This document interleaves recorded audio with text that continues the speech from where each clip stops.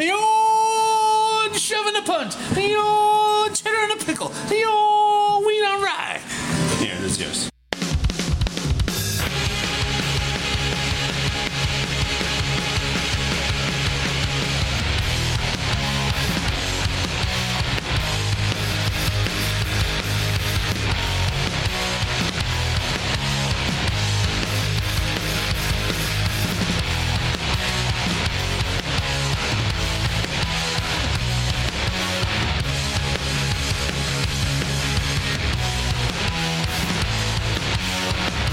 It's the LIFERS podcast with Scott Lucas, Gabe Rodriguez, and Ben Reiser.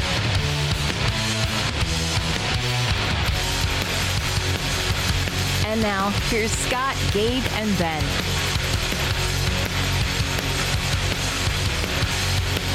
Hey, guys. Hey, Scott Lucas. We're back. Yeah. I haven't seen you cats since Chicago. Has it been a couple days? What is it? It's been a couple days. It feels like years, Gabe. Doesn't it? Yeah. It does. Isn't it great? Like, the only great thing about COVID is it has completely destroyed my sense of time. Like, I was getting to that age where I was like, all right, everybody goes, life is going to start going faster and faster, and before you know it, you're dead. But now I'm getting to the situation where I go, that thing that just happened, the Metro, it was like 4 days ago. It feels like 2 years ago. So I feel like time is stretching out in a way that, as someone who's getting closer to death, it's very comforting. Gabe, your thoughts? Everybody's getting closer to death. Well, duh. But what I love about this is the finish line feels further away than it used to feel. And I blame COVID, or I thank COVID. Now, I'm sure there's people and their kids and we all found out the toll that COVID is having on kids. But I'm talking about me, the 50-year-old man. The 50-year-old man is just saying it's not all bad, COVID. You're saying time is standing still. No, Rush says time stands still. What does Steve Miller say about this? Take the money and Steve run. Miller says, he says, take the money and run. And is that what you did on Friday night, Gabe? Oh my God, Steve Miller. Did I tell you when I saw Steve Miller over the summer? And it was one of the worst shows I've ever seen. No. What made it so bad? It was terrible. You're sitting there, you're like going, oh my God, it's Steve Miller. It's going to be great. It's going to be hit after hit after hit. This douchebag gets up there and he plays lame blues cover after lame blues cover. And you're like, come on, man, give me something. Finally, he plays Abracadabra and he whips it out like, you're welcome. And I'm like, it's too late. Plus, Abracadabra sucks. And time has slipped away. It slipped into the past. I'm gone, buddy. Gabe, your thoughts? I was thinking the same thing when I saw Rod Stewart. And the first song he did was Addicted to Love by Robert Palmer. And I'm thinking, did he write this song? He did Addicted to Love? Yes, he had the singers, the girls with the guitars and the slick back hair. And I was like, what the heck did I just watch? Are you sure you weren't at a Robert Palmer show? Because he is dead. Robert Palmer's dead? Yeah. But Rod Stewart's not. Rod Stewart's not. Yeah, it was. But apparently, Rod Stewart's respect for his gift is dead. You're telling me that Rod Stewart, possibly the greatest rock singer of all time, and I mean this sincerely, Rod Stewart has one of the greatest voices of all time. Just brilliant, beautiful, a gift, a God-given gift. This guy threw that God-given gift away on a song that plays in Cocktail. That was the first song he came out with that night when I was in Jacksonville seeing Cheap Trick open for Rod Stewart, and they came out. The girls were dressed up. They had the guitars. I don't know if they were playing. Rod Stewart draws dicks all over everything you find. You know that, right? Gabe, let me take you back to that happy time.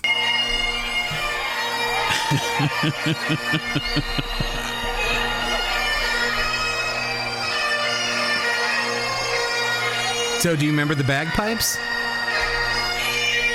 The bad parts? This is the bad part. The bad parts and the bagpipes. It's loud. Holy Jesus, can I skip ahead a little bit here? Yeah. What the fuck? Shut up already with that shit. There they go. Yeah, this is it. Why? Did anybody in that fucking audience think that Rod Stewart sings this song? They probably did. That's what pisses me off. You were surrounded by fucknuts who were like, oh yeah, I love this Rod Stewart song. All right, hold on. You want me to hold on? Yeah, well, I would like to hear the greatest voice Oh, okay. on the planet sing this song. You're telling yourself to hold on. Gotcha. No, I'm telling you to let it play for a second. I mean, you let me hear the fucking drum beat. The Can I hear the one point in the song that might actually have some talent? Please, Sure. Let's go.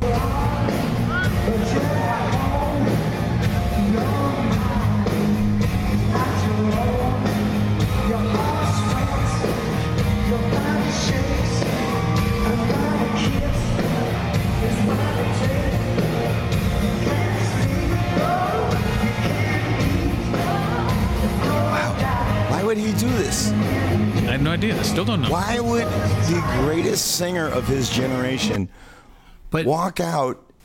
All right. Let's. All right, guys. These guys were all friends. Maybe it was a tribute right out of the gate to his buddy Robert Palmer, who, in his own right, a great fucking singer. And Gabe, I know what a huge fan you are of Bad Kiss of Lovin' You, right? Those are the only two songs I know by Robert Palmer. Is there more? Yeah, but Yes, you love Bad there's Kiss of Lovin' You. I know you love that. What's that great Robert Palmer song? Searching for Clues? Johnny Right, and Mary, searching for clues. Johnny's always running around. Yes, trying so many great songs. So many great songs. Besides this song, so many great songs. So maybe he was just, a tribute to his friend. So good on you, But, Rod. Gabe, can I ask you a question? Because you were at an actual one of these things. Yeah. All those ladies who are sort of imitating the "Addicted to Love" video, are they perhaps Rod Stewart's actual band? Did they play with him all night long? I did not stay First for of the all, whole show. They were not. Those ladies weren't Robert Palmer's actual band, Ben. I know. I understand. But they might have been part of. They might have been part of Rod Stewart's band because they were. So after the song, did Rod Stewart say that was for my good buddy Robert Palmer, and then he launched into "Stay With Me"? I mean, what happened? No, they played some song from Faces because they saw the pictures behind them. Some song from Faces. Oh my God, you're making me angry. I don't know. I don't know what song they played. It was something. But I actually didn't stay long after that. I left. All right. Why is that? On a scale of 1 to the greatest, where do you rank Rod Stewart's voice? Not the greatest. He's Really? not up there. No, he's not. He's not the greatest.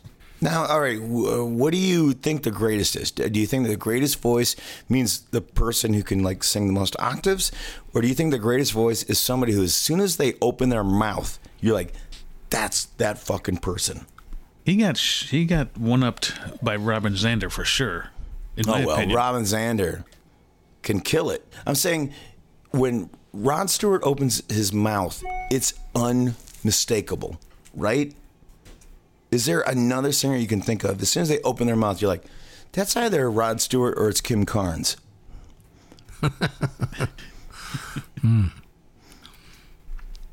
That's all I'm saying. Is I think, and our good friend Rick Ness, I don't think it was him who came up with this, but he said, I think somebody else said this, that there's never been a greater waste of a gift than Rod Stewart. Because that guy, honestly, the best voice of all those guys. Just an incredible instrument. And what does he do? He starts with Addicted to Love. But Jesus Christ. You don't do that with a voice like that. I don't know. I wish I had more good things to say or anything good to say about that show. But after that, I didn't stay much longer. Well, I have nothing but great things to say about Rod Stewart. I think he's a goddamn treasure. And that voice, my opinion, the best voice in rock of all time. All right. Better than John Lennon. Yes. Yes. Yes. Yes. Rod Stewart, any fucking John Lennon song you can find. You get Rod Stewart to sing it? Holy shit. Holy shit. All right. Ben, do you agree? Are you on the same page here? Am I the only one in this camp? No, I mean, I think that absolutely Rod Stewart's it's got to be in the top 5 all-time great rock and roll voices, along with Robin I'll take it. And I can rattle off probably 3 other people. We got Robin Zander. He's got to be in there. And Robin Zander's thing is just his pure Herculean strength. You're like, oh my God. Like, you know what I mean? Yeah. But go on, Ben. Well, no, because I do think there are 2 related questions here. Best voice, let's just say it in rock and roll. Best voice in rock and roll and most iconic, like distinctive, like you know them right away. And Rod Stewart, what is it, a Venn diagram? Rod Stewart's in the middle of that Venn diagram because he's got one of the best voices and one of the most recognizable voices. Right. Okay, but I think that there's plenty of people that... Who do you think the best voice is without being recognizable? Because to me, that's the most useless voice. You see what I mean? Well, it's rock music. Who gives a fuck? Like, we're not talking about like somebody who's singing Ave Maria. We're talking about somebody who's singing rock music. So if you can't pick it out right away, what's the point? It's useless. Well, I think, and I don't think you're a big fan of this dude, but I think Peter Gabriel's got a great voice and a very distinctive voice. But I also think there's probably 2 or 3 other dudes that sound pretty close to Peter Gabriel. And so the guy from there's some fucking bands. There's some British band where this guy sounds. Okay. Well, I guess Gabriel's British too. So, but there's some other. In recent years, I've heard other people and said, "Oh, wait, is that Peter Gabriel?" I'll keep on wanting to say Elbow. Maybe there's a band called Elbow. Where the guy TV on the radio, I think have a Peter Gabriel thing going on. Okay. Yep. Right. But like I was thinking, of course, Robin Zander. Of course, I would say Paul Westerberg. But I mean, Joey Ramone. What about Joey Ramone's got a great voice and is he a distinctive voice? Well, distinctive. Fuck yeah. We're definitely talking about distinctive as opposed to like, able to hit all the notes. I'm not talking about anybody hitting. I mean, yes, Robin Zander falls into the category where he's got this amazing range and can still hit those high notes at however old he is. But it's not with Robin. It's not just about hitting the notes. It's about the force, hitting with power. Yeah. Like he's a hurricane, okay, and he can sing this shit out of anything. All right, here's one. A distinctive sound. Once you hear him, you know who he is. And Gabe Rodriguez. I've been listening to this guy for a couple weeks now. Just Bruce Dickinson. No. It's not Cinderella. Please, thank God it's not Cinderella. Johnny Cash. Wow. You know what? Gabe, you really went out on a limb there. I don't care what you guys say. I think Johnny Cash has a very distinctive voice. No. Wow. Whoa. You're just asking me. What are you going to say next? That the Beatles are great? I'm just saying. I like pizza. Powerful voice. Okay. All right. Thanks for being part of the conversation. Is he? All right, everybody. How did we get into this, by the way? Where Steve Miller wound up in? Oh yeah, Steve Miller. Well, here's my question about Steve Miller. Right, the album that everyone listened to as a kid and continues to is the Steve Miller's Greatest Hits. Has anyone ever actually listened to any of the albums that those greatest hits came from? No, neither has he. And that's what I'm talking about. I was at the concert and it was so horrible. And the whole point of the concert was like, man, it's just going to be wall-to-wall hits. It's going to be incredible. And it wasn't. It was one lame blues cover after another. Do you think it's because he doesn't think he can sing those songs anymore? Like his voice can't do it? No. I think he thinks he's a blues man, which is the most embarrassing thing on the planet. It's terrible. And here's the thing. Rod Stewart can actually sing the blues. But what does he do? He'll sing just saccharine, shitty Van Morrison covers, or it's just like, what are you doing, man? You have the greatest instrument that any of these guys have, and what do you do with it? You throw it away on crap. It's like, what are you doing? Some guys have all the luck. Yeah, you have all the luck. Do something with it, for God's sake. That's all I'm saying.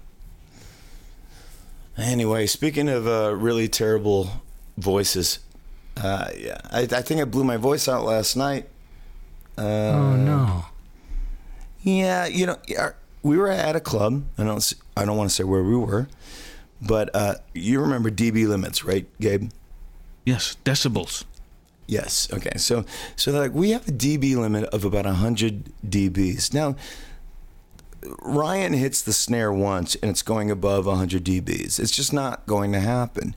We're a loud band, and and even without plugging into the amplifiers, Ryan's going to kill above 100 dB because that's what we want. We need that feeling of like the air traveling and you getting hit. And we're starting to get to these clubs, and we're seeing that like people aren't even showing up with amps. Like we walked into a club the other night, and they're like, "Oh wait, hold on, what are these?" And I go, "Oh, they're amplifiers, and they're plugged into cabinets. And we're a rock band. We're gonna make a lot of noise tonight." It's like, "Well, this is a small room. You should do it." And I'm like, "All right, just stop." So last night we get into this place, and they're like talking about these dB limits, and then they bring out these huge monitors. I'm like, "This is gonna be great."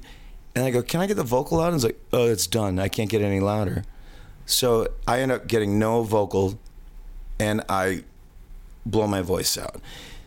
Now, I cannot get over the suspicion that it was punishment for us being loud. And you know what I mean? It's like, sorry, sure. You want to be that loud, you're going to have to deal with the consequences, which is bullshit, because I have this vocal processor, and I kept turning it up.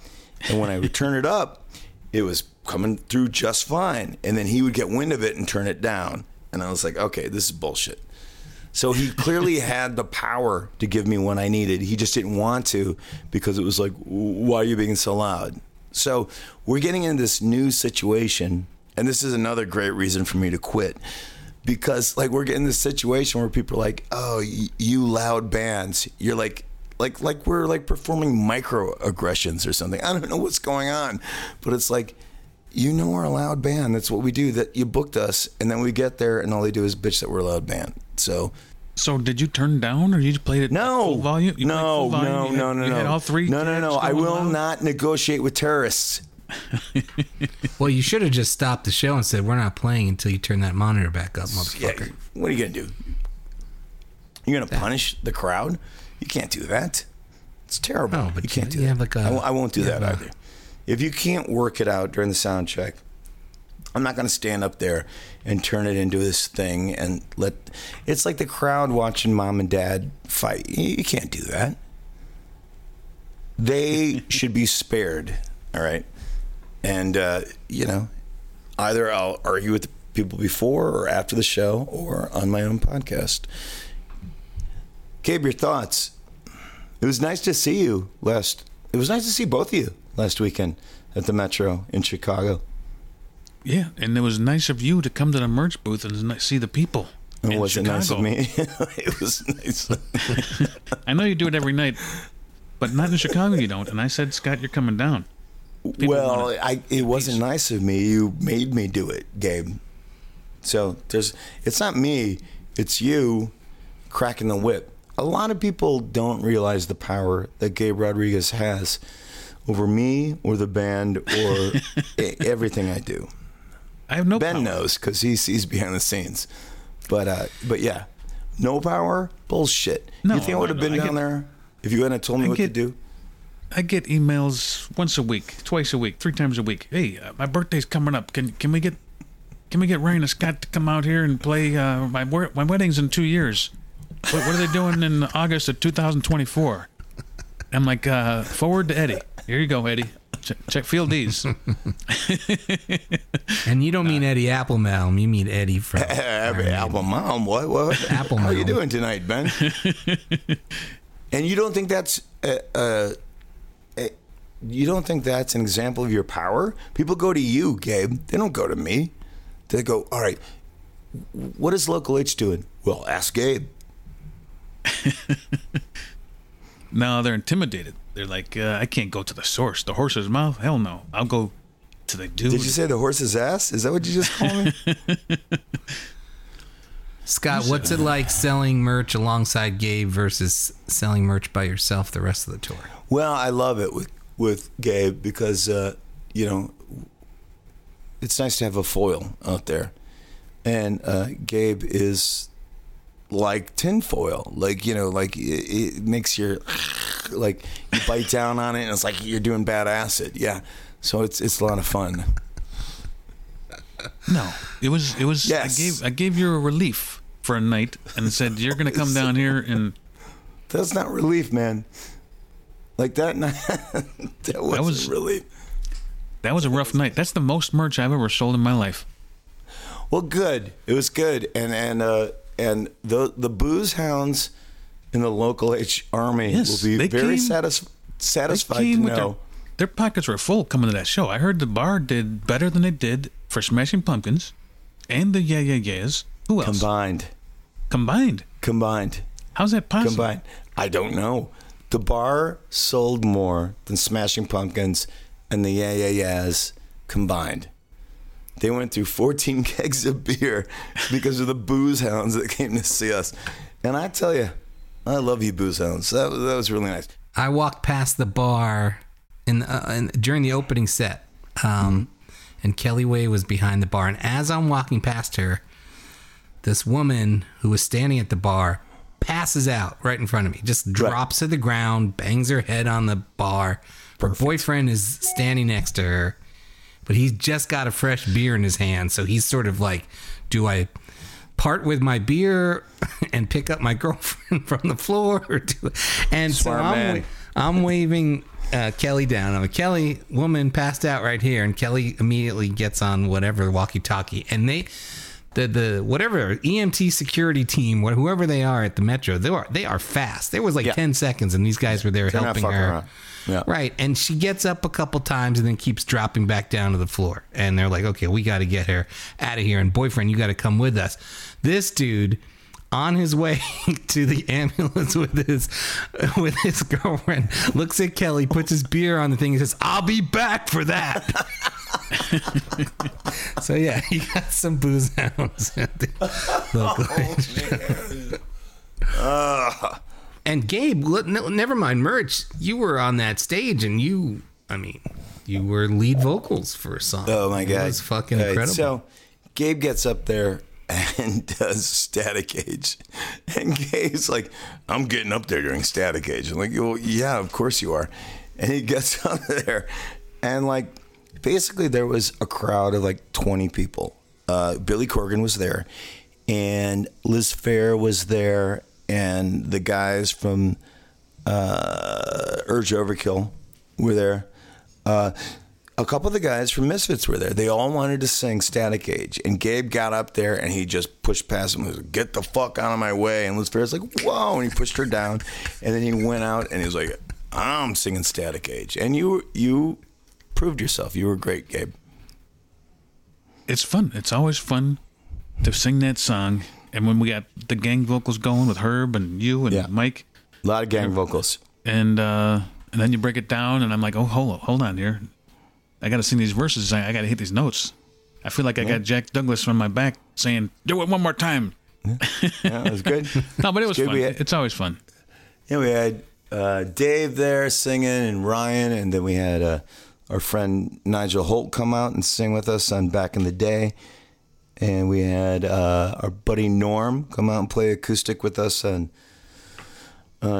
Rubber Plant Big Log.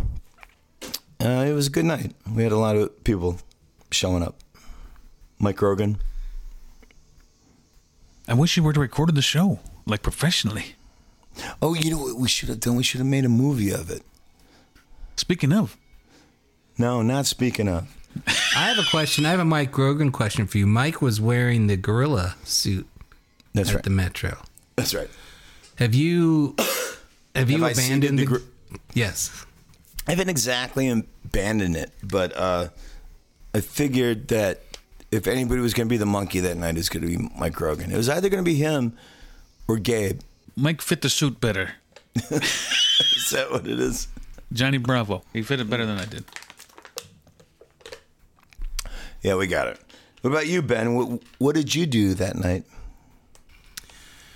Well, I had these cute little lavalier mics, and I was wandering around, and I didn't really. I had this new mic system, and I don't know how to use it. So it was everything I could do to get it turned on and recording. Yeah. And then I didn't want to turn it off because I knew I wouldn't be able to figure out how to turn it on again. So right. So I thought I had 15. I thought these things lasted 15 hours batteries, but they only lasted 5, which still got me through just about to the end of the night. Pretty good. And so I would bump into people and talk to them and get a good story out of them if they had anything to give me, and then ask them if they had any questions for you guys. And so, what do you got? You got something? I got a bunch of stuff, and if you like them, we can use them. If not, we can cut these parts out. Whatever. All right, let's do that. But before we do that, let's go to our new segment. Oh yeah. Let's get to know Gabe. Is it let's get to know Dave or let's get to know Dave Lugo? I think it's just Dave. Let's get to know Dave. These are the Daves I know. These are the Daves I know. These are the Daves I know. These are the Daves I know. Hey Dave, we're ready for a segment. He's sleeping. What? He's passed out. You passed out? These are the Daves I know. These are the Daves I know. These are the Daves I know. These are the Daves I know. All right, well, okay. What do you got, Ben? Yeah, well, it's interesting because I thought I had this thing that was called like Ryan greets us, but I don't see it here. God damn it. Oh, you're talking about, you got the questions? What do we got? Does Ryan need to answer some of these questions? No. Okay, no. all right. It's just there was just a funny moment where Ryan was. Okay. Maybe I can. Fine. Fuck you. Hang on. I'll all right. What do you got? Here was Ryan's greeting when I walked in. All right. Here's Ryan's greeting. Hey, look who it is. The old Three Stooges. The old shoving the punch. The old cheddar and a pickle. The old wheat on rye. Here, this is yours. What was that? That's you, dude. That's you, Ryan. You want to use it? That's what you sound like every day. Are you aware of this? I sound like the guy that says, I'll rather pay you Tuesday for a hamburger today. Well, that's Wimpy. That's Gabe's favorite. What were you doing there, Ryan?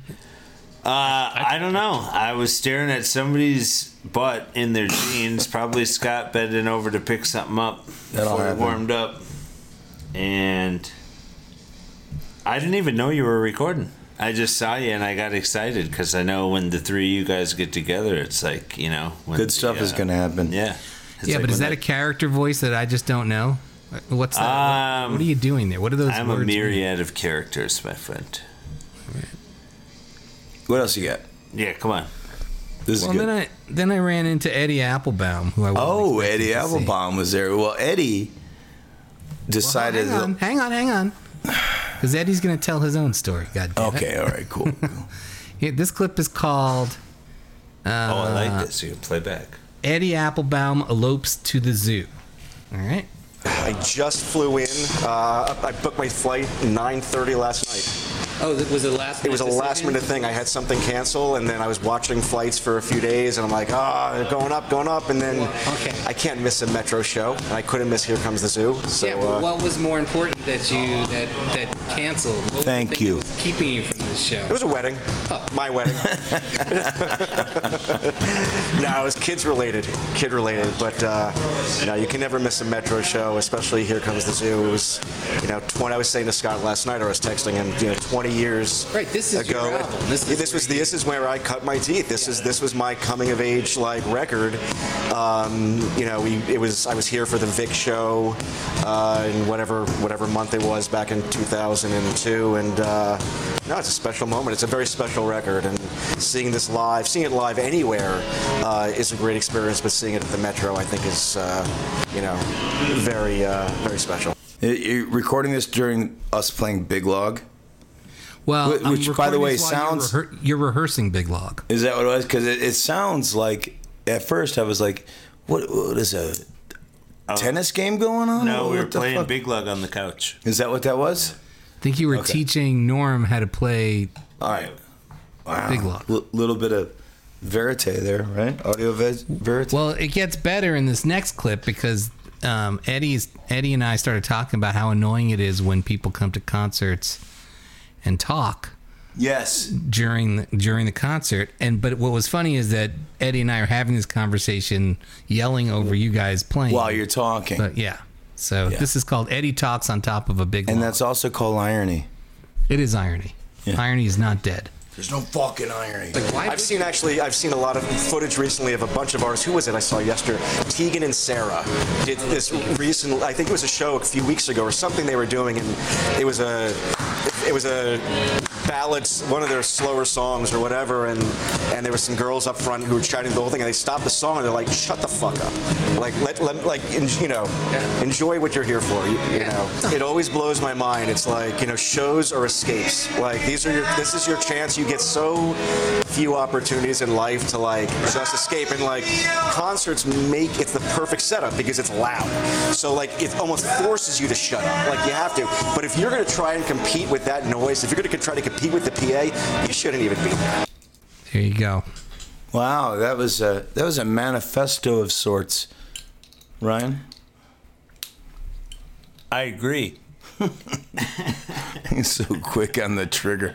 There's another clip that addresses this, but yeah, I'd love to hear your thoughts on people who come to concerts. The thing about the entire first set, I loved playing the first set, and I love playing the acoustic songs, but I don't like.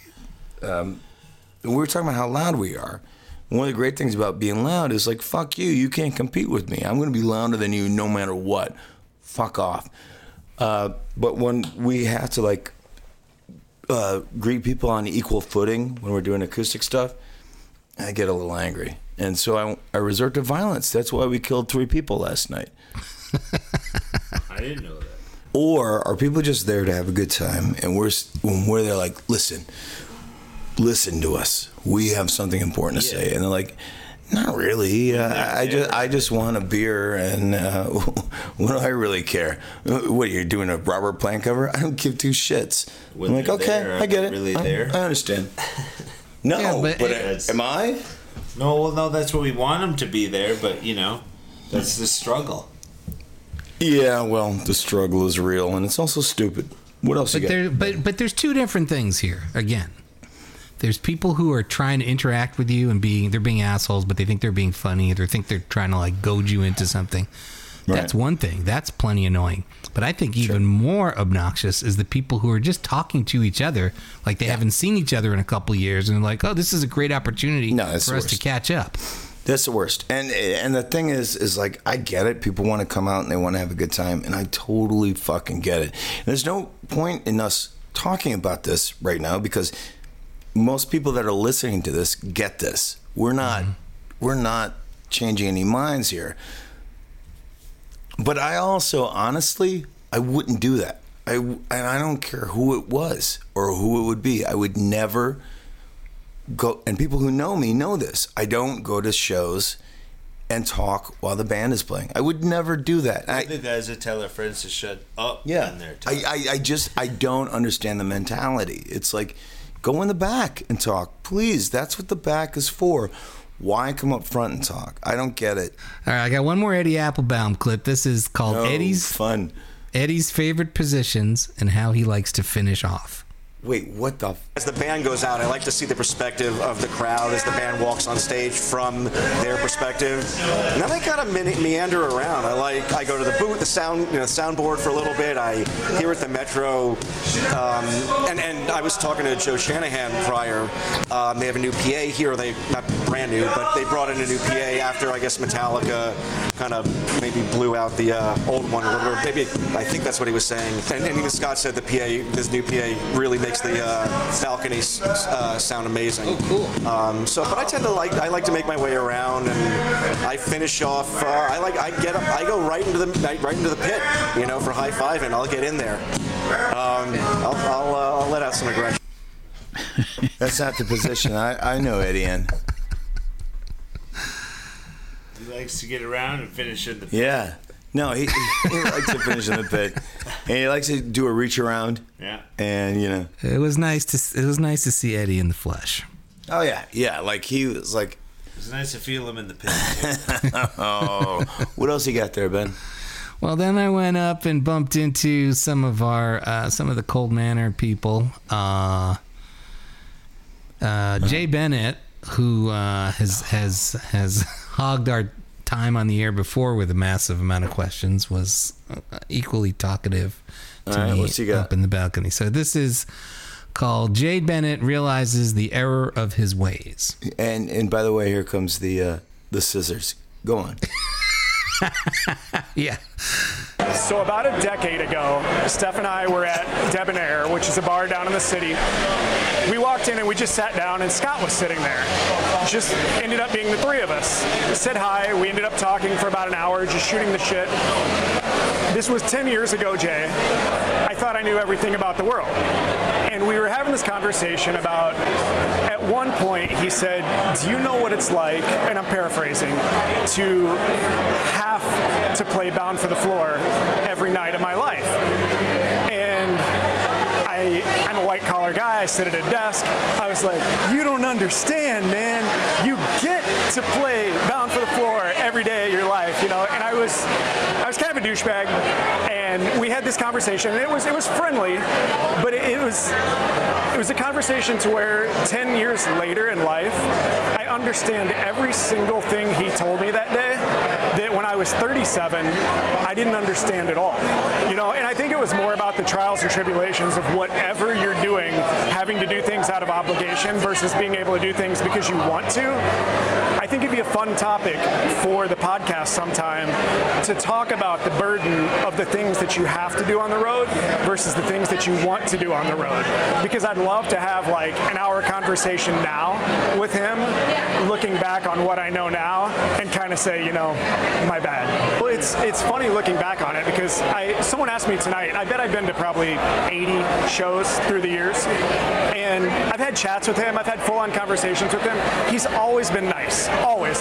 He's never been gruff, he's never been anything, but that night to where we were having a conversation about his vibe being jaded, and I used that word, and it didn't really land, to be honest. And at the time, like, we even left, and we were catching a ride back, and I told her, I'm like, can you believe how jaded he was? And then literally looking back on it like a decade later, I have completely fresh eyes on that entire interaction, and I'd love to sort of hear the thoughts of it now. Here's what I love. Somebody that looks at themselves and goes, 37-year-old me, as if they were 12. And you're 37, Jay. Take some fucking responsibility.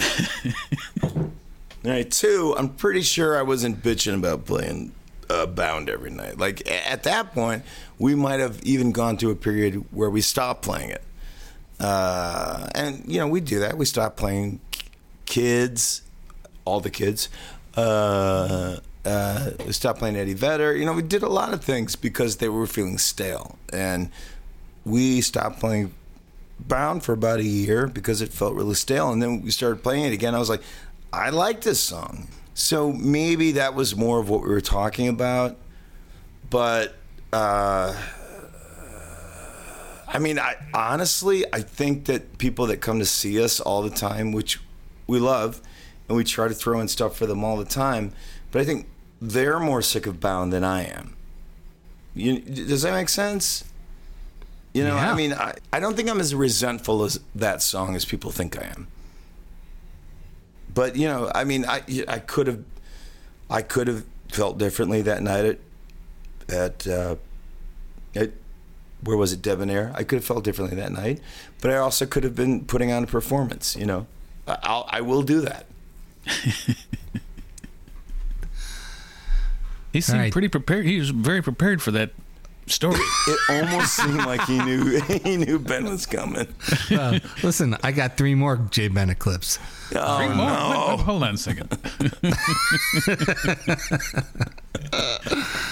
And the thing is, I thought, I'm going to write clever titles for these, but now I don't know what they mean, so I don't even know what we're talking about here. This one's called Jay Bennett Hits the Road.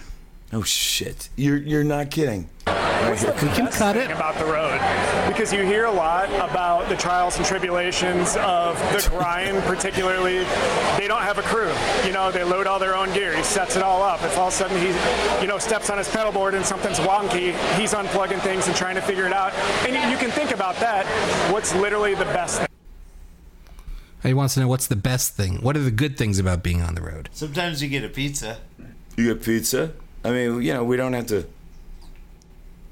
split our beer with people. What are the good things? I mean, these shows are good because, like the Pack Up the Cat shows, you get the all ages ones, and I'm always the ones for. It's always good to see the Cold Manor people and the new faces and stuff like that, but it's always fun to see older fans' faces and like bringing newer people out. I mean, honestly, the thing is like, all right, if we had a crew, we'd have more hotel rooms, okay? And that would eat up a lot of money. We'd have more, what would you, cars, vans? I mean, we'd have to have. It costs more. It would cost more. And the honest truth is we don't get paid as much as a band would get paid for a crew. We don't. And as proud as we are as being able to do our own shit and be our own crew, the honest, real truth is we just don't get paid enough to employ a crew. And that's the way it is. There's a certain romanticism that we like to cultivate, but there's also a certain anti-romanticism that is the truth. And the truth is we just can't afford it. We could afford it if we decided to charge $40, $50 a ticket, but we're not like that. Sure. We don't do that to people. That's possible. We could do that. We could definitely do that. You can't do that to people. You can't. I won't. What else you got? One more Jay Bennett. This one's called Bennett. This is Jay Bennett's Bachelor Party of the Dead. Oh, God. I saw this movie. Yeah. But I saw the sequel, so I was completely lost. So tell me what happens in the first one. Hey, actually, that reminds me. Let's talk about this other thing for a second. Have you seen Terrifier 2? No. We almost went to see it the other night, and then Ryan goes, I don't know if I want to throw up tonight. No, and I go, Scott okay, said cool. I hadn't seen. How can I watch the second one if I haven't seen the first one? Did you know that there is a Cold Manor connection to Terrifier 2? Oh, no. Who did I piss off now? Who's a clown? This guy, Steve Barton, produced Terrifier 2, and he's a well, we're going to have to cut this entire thing. Stevie, he drank his juice. We could probably get Steve Barton on the podcast. We should get Steve Barton on the podcast. Okay, so here's Jay Bennett's Bachelor Party of the Dead. Actually, as a matter of fact, my bachelor party was here for the Saturday of the As Good as Dead tour with Joe and Ryan. We came down with like 10 of my best buddies. We did a Cubs game rooftop. We bar hopped up and down this is definitely getting cut. Which was just terrible, but blast. And then we came here for the show that night. And it was, one of my favorite nights ever. Yeah. Yeah. What's up, Gabe? It's got that dark blue light though. It's like my little peanut butter pickle princess. What are you wearing over there, Gabe? Me? What do you got on over at GMPHQ? So, Gabe, are you getting a lot of pushback for your pickle?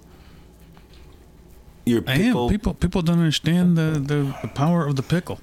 I think they understand. I'll stand with you, Gabe. You are getting a lot of pushback. So, even Lauren O'Neill. I'm not going to eat what he likes, but I'm saying if That's you what I'm like saying. a taste of something, then you like it. I haven't seen this kind of pickle pushback since Justin moved to Chicago and was asking people for picklebacks.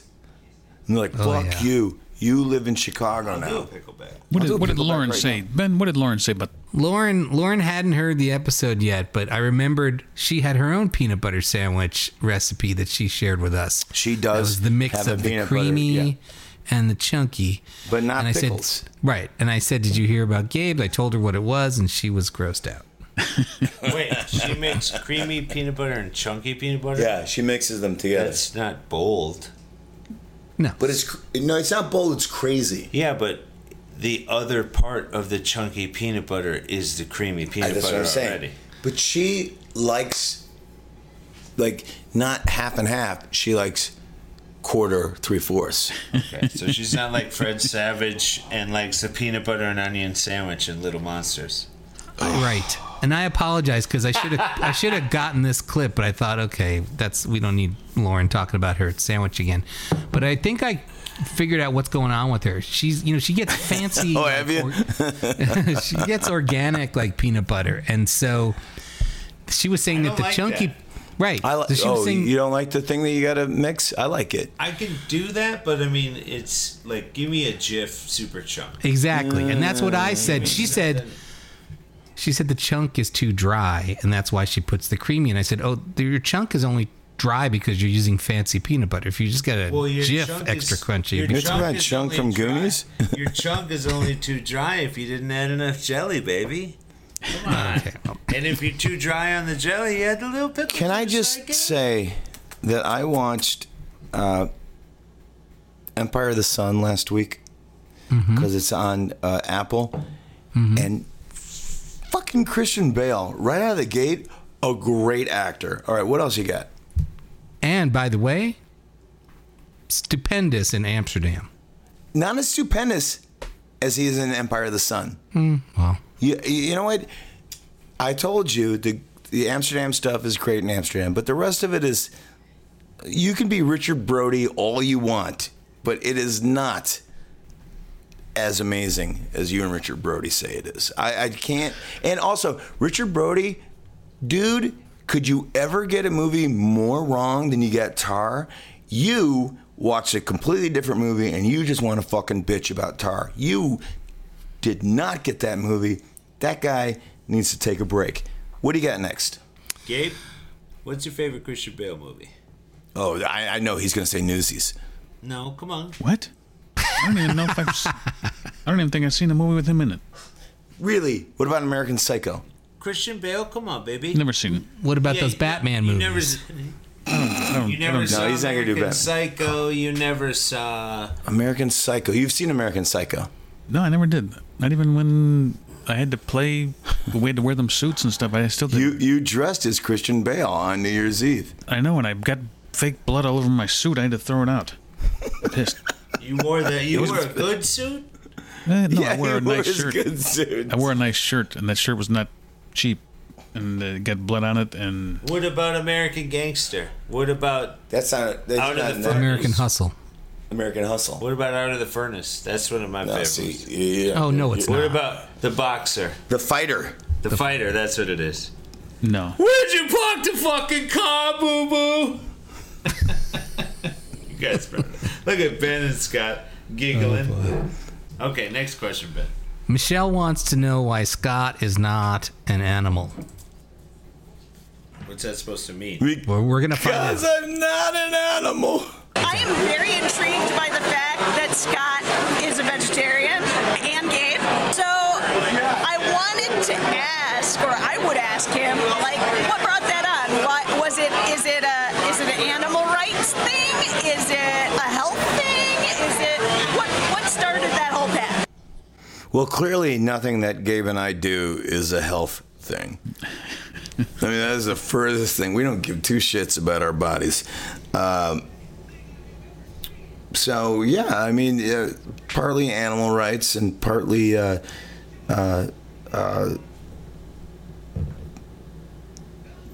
planet. What was that thing? The planet. Gabe, I want to know your reason. It's the same reason I say for everything. It's like the quote that Jerry Seinfeld says: "I choose not to run." Yeah. You know. You don't. Also, here's the thing. All right, Gary, I don't know if you feel like this, but I just feel like I don't have to do it. Like, I'm not out in the wild killing animals with my bare hands and like doing that to feed my family. I don't have to do that. And we as a society is sitting around, we're getting our food put on a plate for us by these corporations that are like spilling methane into the air and, you know, cows farting and left and right. You know what I mean? Hey, and, I'm right here. And people getting cancer left and right. Why? Why would we do that? You know, it's just like I have no respect for that. Wait. But then when I tell you about all these Beyond Burgers I'm eating, you say, hold on a second, not so fast with that Beyond Burger. You don't know what you're going to get with that stuff. Because that's nonsense too, buddy. Like, I mean, like what we should be doing is we should just be eating vegetables. We should be going total vegan, which we're not. And that's what we should be doing. And we'll probably look great. You and me will be in like, you know, Gap ads, and we'll like have these naked Herb Ritz photos together, and it would be great. What do you think? Want to do it? I'll do it. There's chemicals in everything. It doesn't matter if it's meat or a vegetable. But moderation. You're going to get a lot less chemicals in vegetables. Yes. Okay. And you got to choose your stuff wisely. You can still eat good meat and be resourceful. You could if you fucking grew it yourself, or if you went out and hunted for it yourself. But I'm not a manly man. I'm not doing it, so I'm not going to pretend to be a manly man. That doesn't make you a manly man. Well, a manly man could do his own laundry and make his own dinner. I can do my own laundry. Well, then you're a manly man. But you could. If I went out in a loincloth and like, you know, took down a bull, then I'd be fine eating it. No, then you're a bullfighter. No, I mean, if it was between me and the cow's gonna die. I will kill the cow, but it's not. It's just not. It's ridiculous. But you're not growing your own vegetables either. You can now buy like a whole cow from some organic farmer. Yeah, but they're vegetables. I'm not going to look a vegetable in the eye and go, oh, okay, so some of sorry, it is buddy. It's the animal. Oh, it's totally about the animals. Oh, okay, yeah, but he's totally. Go, hey, Carrot, I'm going to cut you at your snip. Come on. I can't go all the way there. Cue the Law and Order bell. I hate orange people. The tip. He's a root vegetable man. Shame on him. He boils them. Gabe, can you dig it? I just said I could eat meat, but I choose not to. That's it. Okay, but why? Is it just because you want to walk around and quote Chariots of Fire? I mean, why? I want to get you on record as to why. You don't have to eat meat to survive, and I know that. I'm proof of it. Is that not what I just fucking said? It is. Yeah, my wife is. Before I lose it, what's the next question? The question is not why do you not put these things in your mouth. The question is why do you put those things in your mouth? That's the question. Why won't you put that thing in your mouth? That's a great point. That's a great point. Now, speaking of putting things in your mouth. Next question. After the after the Metro show, I went to the Music Box horror marathon, and we sat next to Udo Kier. He was there for a screening of Blood for Dracula, and he sat down right next to us. And what's the singer of Accept got to do with this? Shut up. I'm hoping that Udo was there to answer questions after the screening as well. Yeah. He was totally. Udo hadn't seen the movie like maybe since it came out. So he's watching it with an audience, and he was laughing like the entire time. And so like every time Udo plays Dracula in Blood for Dracula, and every time he sucks the blood of a woman who's not a virgin. He spends 10 minutes puking up blood. And Udo, watching Udo puke up blood was a delight. He was just laughing his ass off, and it was great. So the thing is, he came in, sat down next to us. I was like, elbow adjusting. I was like, oh my God, that's Udo Kier. She's like, oh yeah, cool. And then I go, look at his socks. And he was wearing Godfather socks. He had these great socks, and they said the Godfather on them. And then I like turned to like pick up my camera to take a picture, and Justine goes, she leans over and goes, I like your socks. He goes, oh, thank you. And I'm like, what are you doing?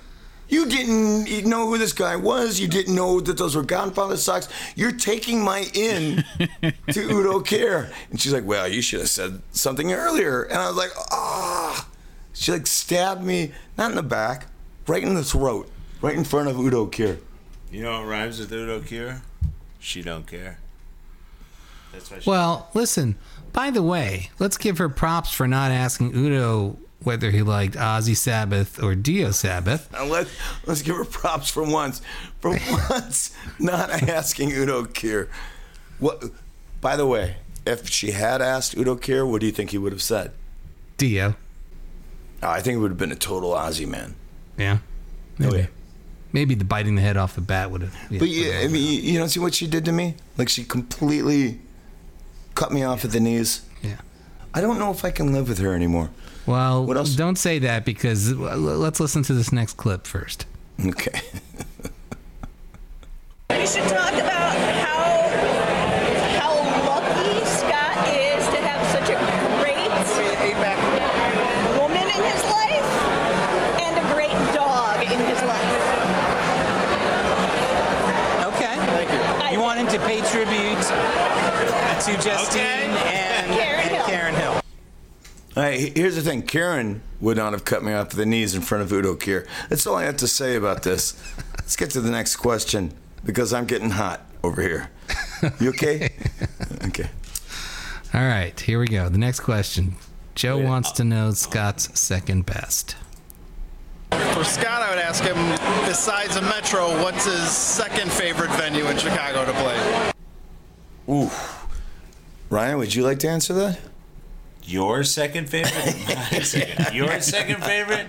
If I really had to wager a guess, you played many more places than I have in my life. But over the many years that you told me places you like, I know First Ave's one of them. No, in Chicago. Oh, he didn't say that.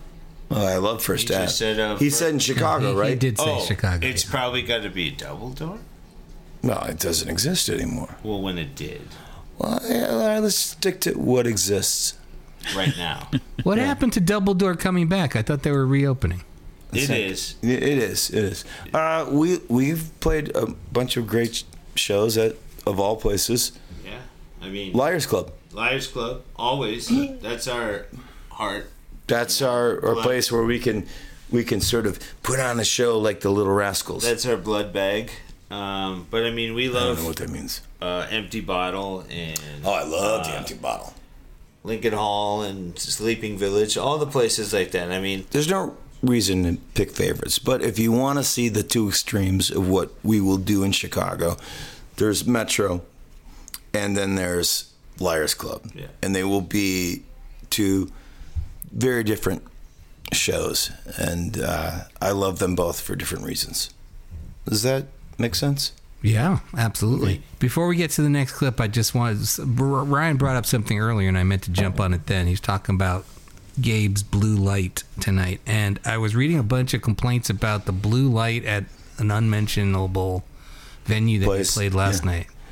Was it as annoying to play with as it was to be in the audience? No, it was our idea. No, because we were in front of the blue light, so when you're behind it, when you're looking at it, it doesn't blind you. No, we were looking at it though. No, the reality is they were blinded by the blue lights behind us. But the thing people don't understand that we deal with every night is that the lights are on us. Well, they're always like bright white or, something you don't want. It's like somebody being like, hey, here's a spotlight. You're in your robe in the shower. Or, you're like, come on, don't shine everything on me, Okay, Todd has been to 88 shows, and he has a question. How many local H Metro shows have you been to? This is my third. This is my 89th show. 88th show. 88th local H show, but only your third at the Metro. Well, I'm from West Virginia. Oh, so I have to fly. This is my 25th time here. 28th time here. Dude. Okay. You're all right. What's a question? If you could ask Scott and or Gabe a question on the next podcast, what would it be? No pressure. Is the next album happening? When's the next album coming? Well, that's funny because we've already finished the next record, and it's called Dean Cundy's Balls. Next question. All right, here's one that you... Now, do you want to... I don't even have to play this. I got a... But we have... I don't know if you want to get into this. Brian Blockinger and I start talking about Halloween Ends. Nice. Brian Blockinger. All right. I'd love to hear what Brian Blockinger has to say. Especially if he's got something to say about Gabe. No, he has. He's only talking about Halloween Ends. Gabe, are you still there, Gabe? I want to munch on him. I'm here. I'm taking it in. I wonder how a guy from West Virginia has seen 88 local H shows. That's incredible. He's seen at least 20 with you in the band, Gabe. Really? West Virginia? He's seen at least 3 in West 20 Virginia. 20 out of 80, you got to imagine he's been around since the beginning.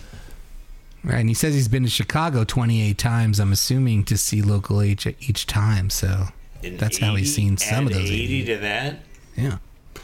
He's probably only seen me like 15 times. I mean, honestly, I've only played about 80 shows myself. In West Virginia? No, in local H. What's Brian Blockinger got to say? All right, here we go. Brian! The man who thought Halloween Ends wasn't so bad. I was surprised by the story. You didn't see the story, right? You just saw 10 minutes of it? No. I've now seen the whole fucking thing. It was. I was surprised by the story, but not in a happy way. Compared to the last 2, there's a lot more to it. Yes. Which isn't saying that much, but... He's right. I mean, yeah, okay. The last 2, I could have told you exactly what was going to happen before I saw it. This one wasn't like that. But why do this one as the third part of this trilogy? Why do we have to now suffer through this fucking babysitter dude? It's a losing battle, man, trying to outfox the fucking studios. I mean, it could have been wrapped up in one movie. The whole. Yes. Well, exactly. Like, for me, in retrospect, the first one is like, well, that doesn't look so bad anymore. Like that. Yeah, that's all you needed. That was Jamie Lee Curtis and her and. Boring. Halloween Kills is not even a movie. This terrible. Just is batshit crazy to me. It's like, what the fuck were they thinking? Well, can I give you spoilers? No, I've seen the whole thing. Oh, you saw the whole thing? Yeah. Okay. Go ahead. I thought this whole thing was to set up for shapes to come. You know, there's going to be different shapes. Right. So that's. But who inherits the shape at the end of this one? Her granddaughter? I don't know. Listen, nobody acts like the person that I have ever met in my life in any of these movies, but especially this one. What are you saying, Scott? Once again, Brian Blockinger, correct on like every fucking level. Like, the reason why this is the third one, Ben, is the same reason why Gabe's favorite, Halloween 3 Season of the Witch, is the third one. They are like, what do we do now? So let's just burn the whole fucking thing down. And that's why this is interesting. Think about it. Like, the first 3 are of a piece, right? And the thing that, like, puts them together is Dean Cundy. Watch your mouth. Dean Cundy and the music, right? And, you know, the widescreen palette, okay? And then 4, 5, and 6 are like C-level movies, D-level, perhaps, in the case of Revenge of Michael Myers, at best. Okay, they're just terrible. But The Return of Michael Myers, to me, has a certain charm, and it has an integrity, and I actually like it. Mm-hmm. Those 3 movies are of a piece. And by the end of that trilogy, it's crashed and burned. You're like, I don't want anything to do with these movies anymore.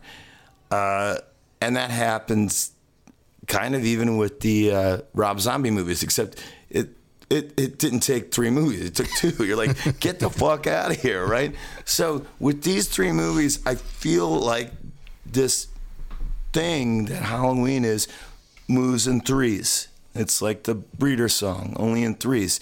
And by the 3rd one, they're like, well, we don't know where to go with this. Fuck it. Let's burn it all down. So to me, this makes a whole lot of sense in the continuum of it. And in this trio, I prefer it to the other 2 as opposed to the first trio. And I think Blockinger sees that. Brian Blockinger, once again, spot on.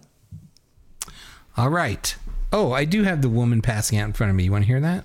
Sure. It sounds great. It's really, you'll just hear the clunk of her head and then me saying, oh my God, should we be playing this? Kelly, this woman is passed out in front of me. So, I don't know. I don't know how exciting this is. Yeah, well, we'll find out. Day bow bow.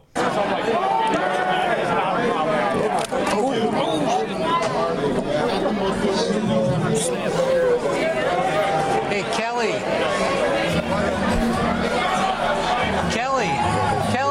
this woman is passed out. Right before Simple. Simple, please. You know what? I got a question. Man, that was some Maisel Brothers shit. I got a question. Why in the human nature, when somebody falls or somebody does something, is the first reaction to be oof or oh?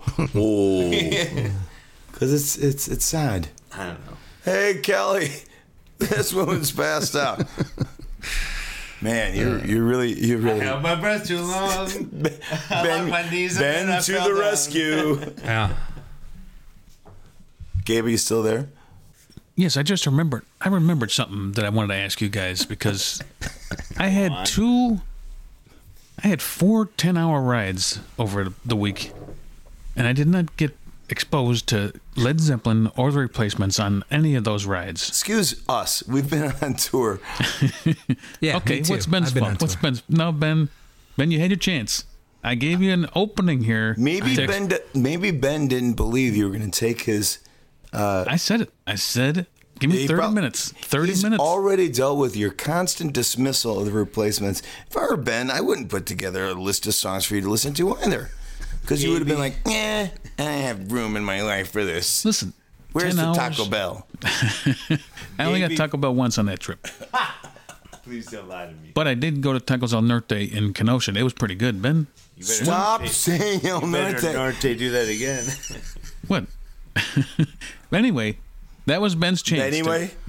That was Ben's chance. I'm done with the Replacements. I got no more room. Oh, that's it. It's better that way. You fucked up, Ben. You got any free space for Freedy Johnston? Now you done fucked up. Here's the thing. Is you're both getting this wrong. Ben is like, what's better? And Ben says Replacements. And you say, Iron Maiden. I forgot.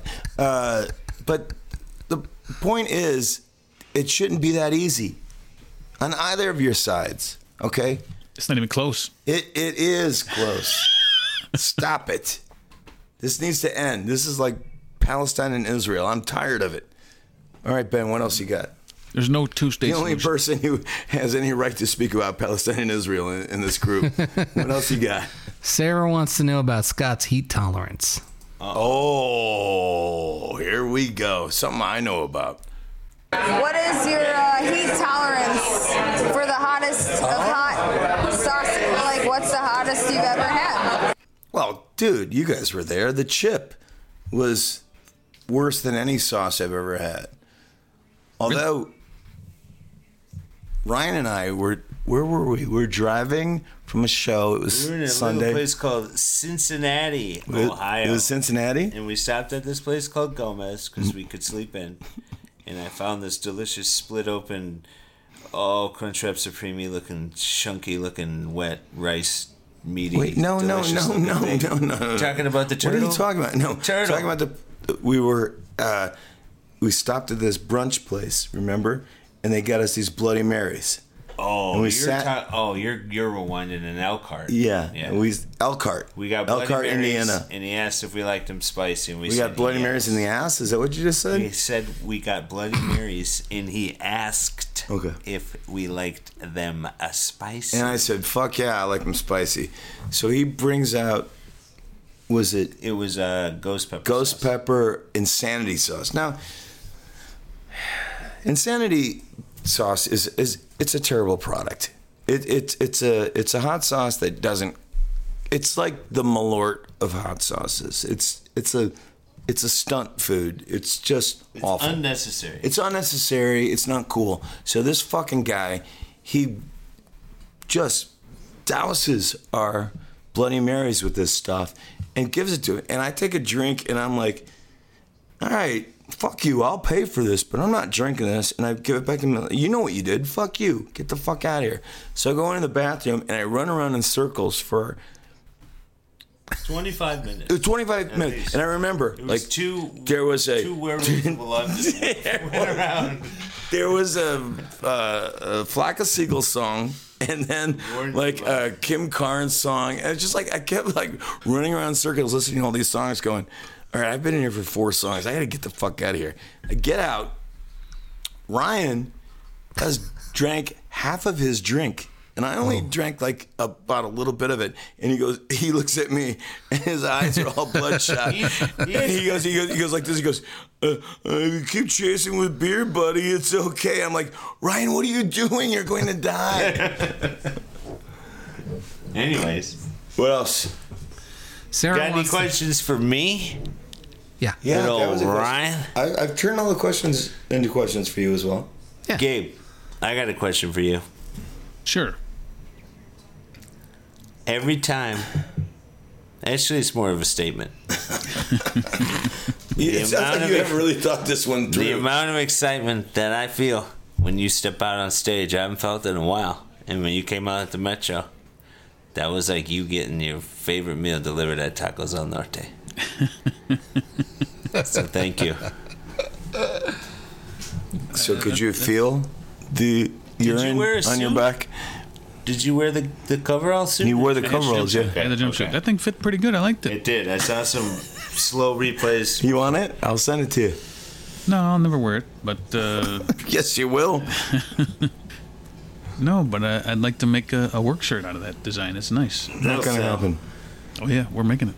You can make a work shirt sticker too. Okay, do you feel the love coming from the crowd when you're on stage, or you're just? No, he had to have the other night. You had to have felt that. The place went nuts. The roar we heard when he said, "Gabe Rodriguez." When Gabe elbowed past Liz Phair and Billy Corgan to get out there and sing. Just sing. Climbed over Dave Static Age. And people went, yeah. Let's get this out in the open, though. The curse of the typo. The curse of the typo. Fucking lives. And I blame Dewey Cole. This guy we used to be able to trust, and he screwed us. I had it all, and then he comes in, he goes, that's not the right one. I go, well, he was right about a couple other ones. I'm just going to go with him. And then someone goes, this is the wrong one. And then what does Dewey, he comes on and goes, yeah, that was me, ha ha. I'm like, all right, look, you fucked up. Keep it under wraps. We're talking about the dates, the Metro dates. There was one date. Fired. Yeah. It wouldn't be right if we didn't have a typo somewhere. No, it would be wonderful because I worked so hard on those dates. You missed one date? I missed one date, and it was totally should have asked Dewey from the get-go. Dewey walked in, and he goes, no, this is the right date. And I was like, what? And then here was his thing. He goes like this. He goes, yeah, I typed the wrong date. I go, wait, you typed the wrong date? I mean, you didn't do a bunch of research, and you got the wrong date. You just typed the wrong date? You hit the wrong fucking button? I can't talk about this anymore. 1, 2, Scotty's coming for you. 3, 4, better lock the door. 5, 6. No, you fucked up, kid. No, it's 7, 1, 2, Scotty's coming for you. 3, 0. Oh, I just typed the wrong fucking number. 3, 0. You played the Metro 40 times. I just sang the wrong number. Who cares? Nobody's going to remember those dates. It's not that big a deal. It is that big of a deal because we were finally going to do something. I'm picturing like a Planet of the Apes scenario where they're in the Forbidden Zone and they're in a cave, and Charlton Heston bumps into this T-shirt, and it turns out it's the Metro How long is this shirt. Planet of the Apes scenario going to go for? Oh, it's going to go on a while. and so, you know, history has been rewritten by this Metro shirt because Heston now goes to his grave thinking that would have been fine. But if Dewey had just stuck with us and said, nope, this is the correct date. Instead, he just comes and goes, oh, yeah, that was me. I typed in the wrong number. Like, what are you doing, man? That's not solidarity. Yeah. Good. Maybe he did it on purpose. You know what? He got you good. That is possible. It is possible he did it on purpose. 1, 2, I am coming after. All right, what else we got?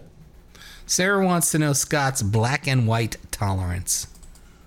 What is your favorite black and white film? But I want to say specifically from the 50s to 70s because Scott's... Are you skipping the 60s or 50s through the 70s? 50s to 70s. I'm giving him a wide range because he's a picky guy. A piggy guy? Listen, my favorite movies are all black and white. Raging Bull, Citizen Kane, It's a Wonderful Life, Paper Moon. All the best movies are black and white. My baby movies.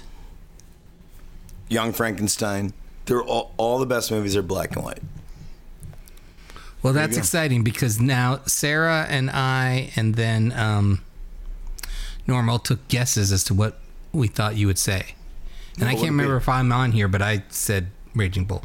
Raging Bull, clearly. It's the you best. had a shoe in there, Ben. It's the best. But wait a minute. Here's Sarah's black and white guess. Okay.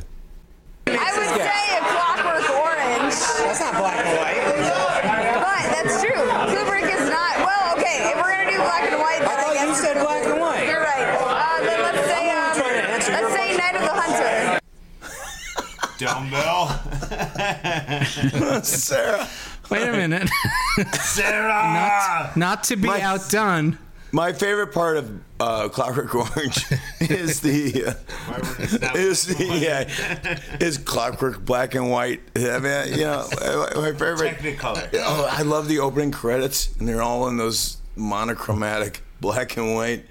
You know, that's great. And then when she said, "You're like, that's not black and white, Kubrick." She's like, "All right, Night of the Hunter." I'm sorry, I gotta get out of here. She didn't say Lolita or Strange Love or Paths of Glory. No. Okay, then Norm, he took a guess too, so you want to hear this one. Oh, This should be great. Norman. The Big Log video. Norman. And say South by Southwest. South by Southwest by Kubrick?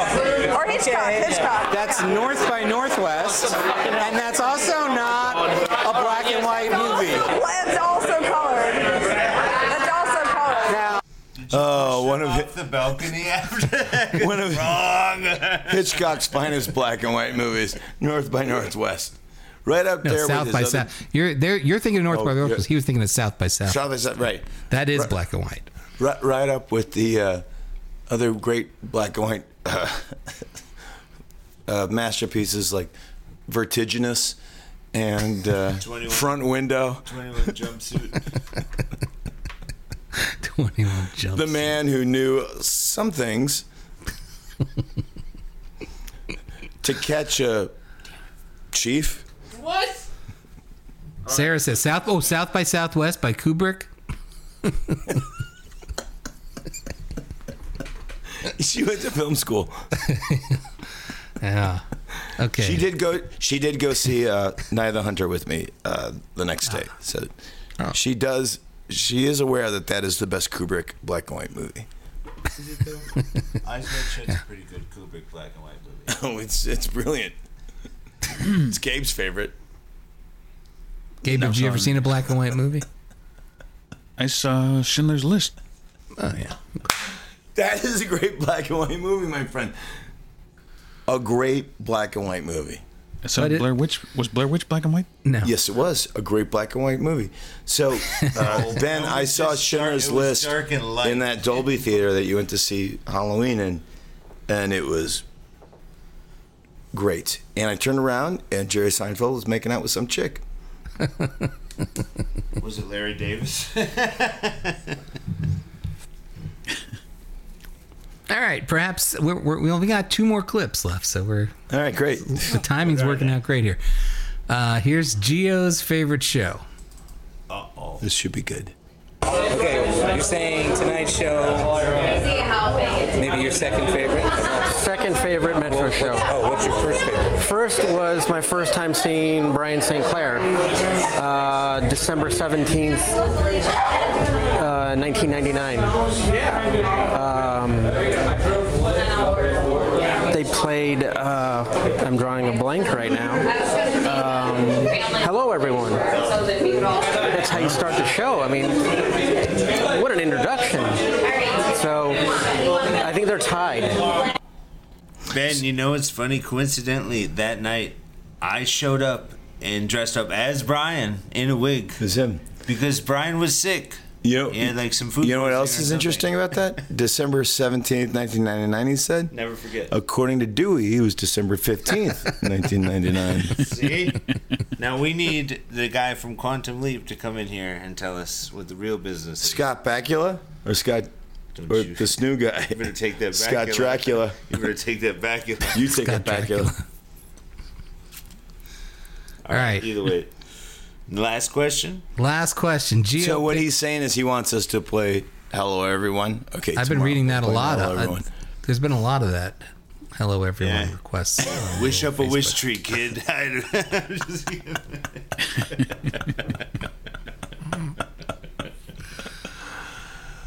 Go on now. All right. Is this the last question? Last one. Gio picks a question to ask. I thought he already had one.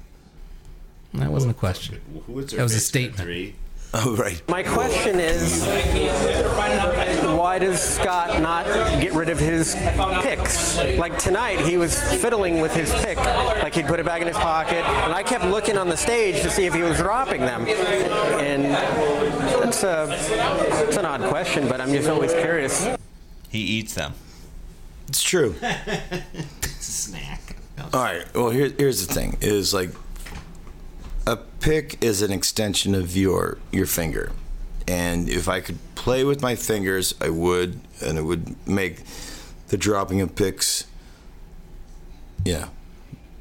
less of a problem. But like if I get a new pick, I don't really like it. I have to wait till it sort of like gets closer to the shape of my finger. So I don't just play one pick and then throw it away. I'm not Rick Nielsen. I play that pick until it basically is a nub or nothing. So like the pick gets better the more I play it. So that's why. I feel the same way. It's like you can't give it away. It doesn't have any. Can't give it away. I need it. It's not like going to give away a fresh stick. Yeah, but like like when you start to destroy a stick, it becomes useless. When I start to destroy a pick, it becomes better, and so that's what's happening. Until it doesn't. Until it doesn't. Until basically I'm destroying my finger again, and so that's what's going on. It's not a weird thing. Like I don't want to give you the pick. You can have it, but you just have to be there when the pick is dead. What's your policy with guitar strings? I change them every night. Oh, you do? You don't like strings once they've been worn in a little bit? Well, I wear them out pretty quickly. It doesn't take very long. But like if I don't change them every night, they will break within like the fourth song. What's your changing strings ritual? Do you do it after a show? Do you do it before the next show? I do it before the next show. Barely. Yeah, barely. Like last night, I barely made it. I walk out there. Usain Bolt to the finish, right before. Hello. Like, hi, everybody. Did you eat? Yeah, I had a bite. I learned something this year from my man Justin Hawkins, which is that people from other places call the. Why don't you just suck Justin Hawkins' nipple ring? Sure. For God's sake, I would. Can we do an episode where you don't go on and on about Justin Hawkins? What of them? I didn't hear any of these. What you got here, Ben? Ben has his weird man love crush on Justin Hawkins. What's it? No, it doesn't matter what. It's like Justin Hawkins on his favorite soap. And like Ben will be like, you know what, Justin Hawkins likes, you know, he likes Irish Spring. I'm like, yeah, we all do. He's like, but Justin Hawkins says it's good. I don't like Irish Spring. And then he'd be like, you know what, Justin Hawkins doesn't like Kid Rock. I'm like, yeah, I know, nobody likes Kid Rock, but Justin Hawkins has a different reason for not liking Kid Rock. I'm like, okay, fucking get an apartment with Justin Hawkins. I don't know what to tell you. Make sure you bring a big bag of blow, and you guys will have a great time. Not telling any stories out of school, by the way. All right. Different stories in a sec. But I somehow had gone through life not knowing that some people call picks plectrums. Plectrums, yes. That is the proper word for it, and it doesn't surprise me that fucking prick Justin Hawkins would run around calling his picks plectrums. I like to use my plectrum. Here's my plectrum as I take a swig from my lager. But is it just a British versus a U.S. thing, or is it something douchier? No, it's douchier, which apparently you would like, but more. Cockery. I hold my plectrum right here, and then I take my lager here, and then I do my coke here. All right.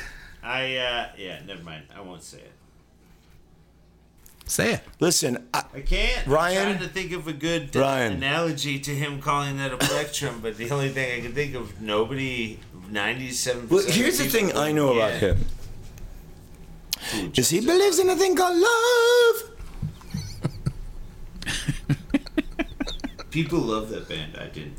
That first record is brilliant. Yeah. Not to me. Love on the Rocks with No Ice. Yeah, genius. Good. Yeah.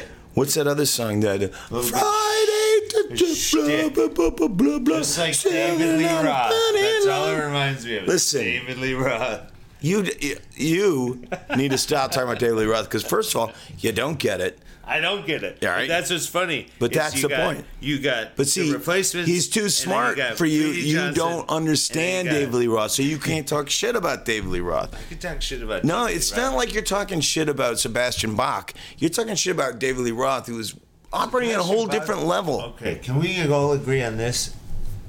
Sebastian Bach is one ugly man. Hey, he ain't about your business. He's not. Your monkey business. He's not.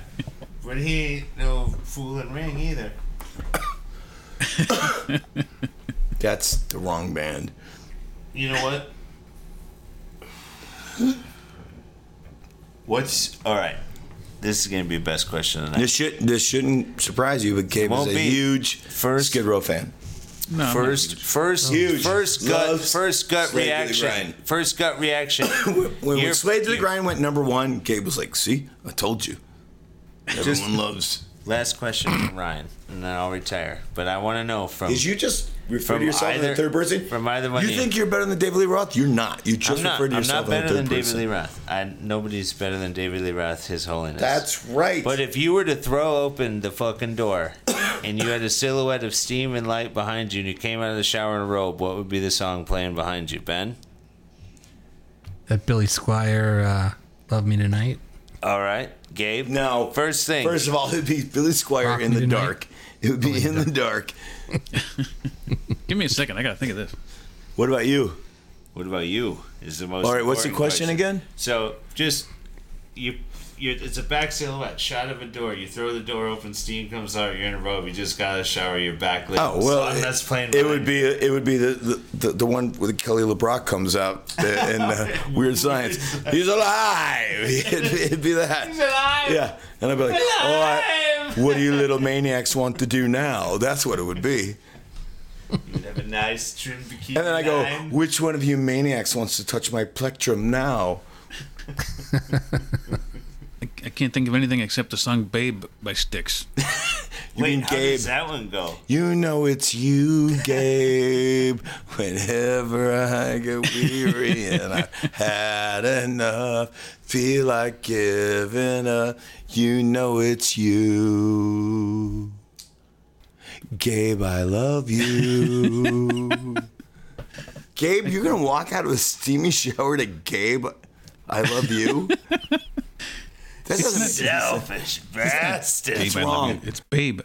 If you guys had started playing Gabe when he walked out for Static Age, that would have been... That would have taken the show to a whole other level. Nobody could do that. All right, I got my song, Shower Walkout. It's obvious.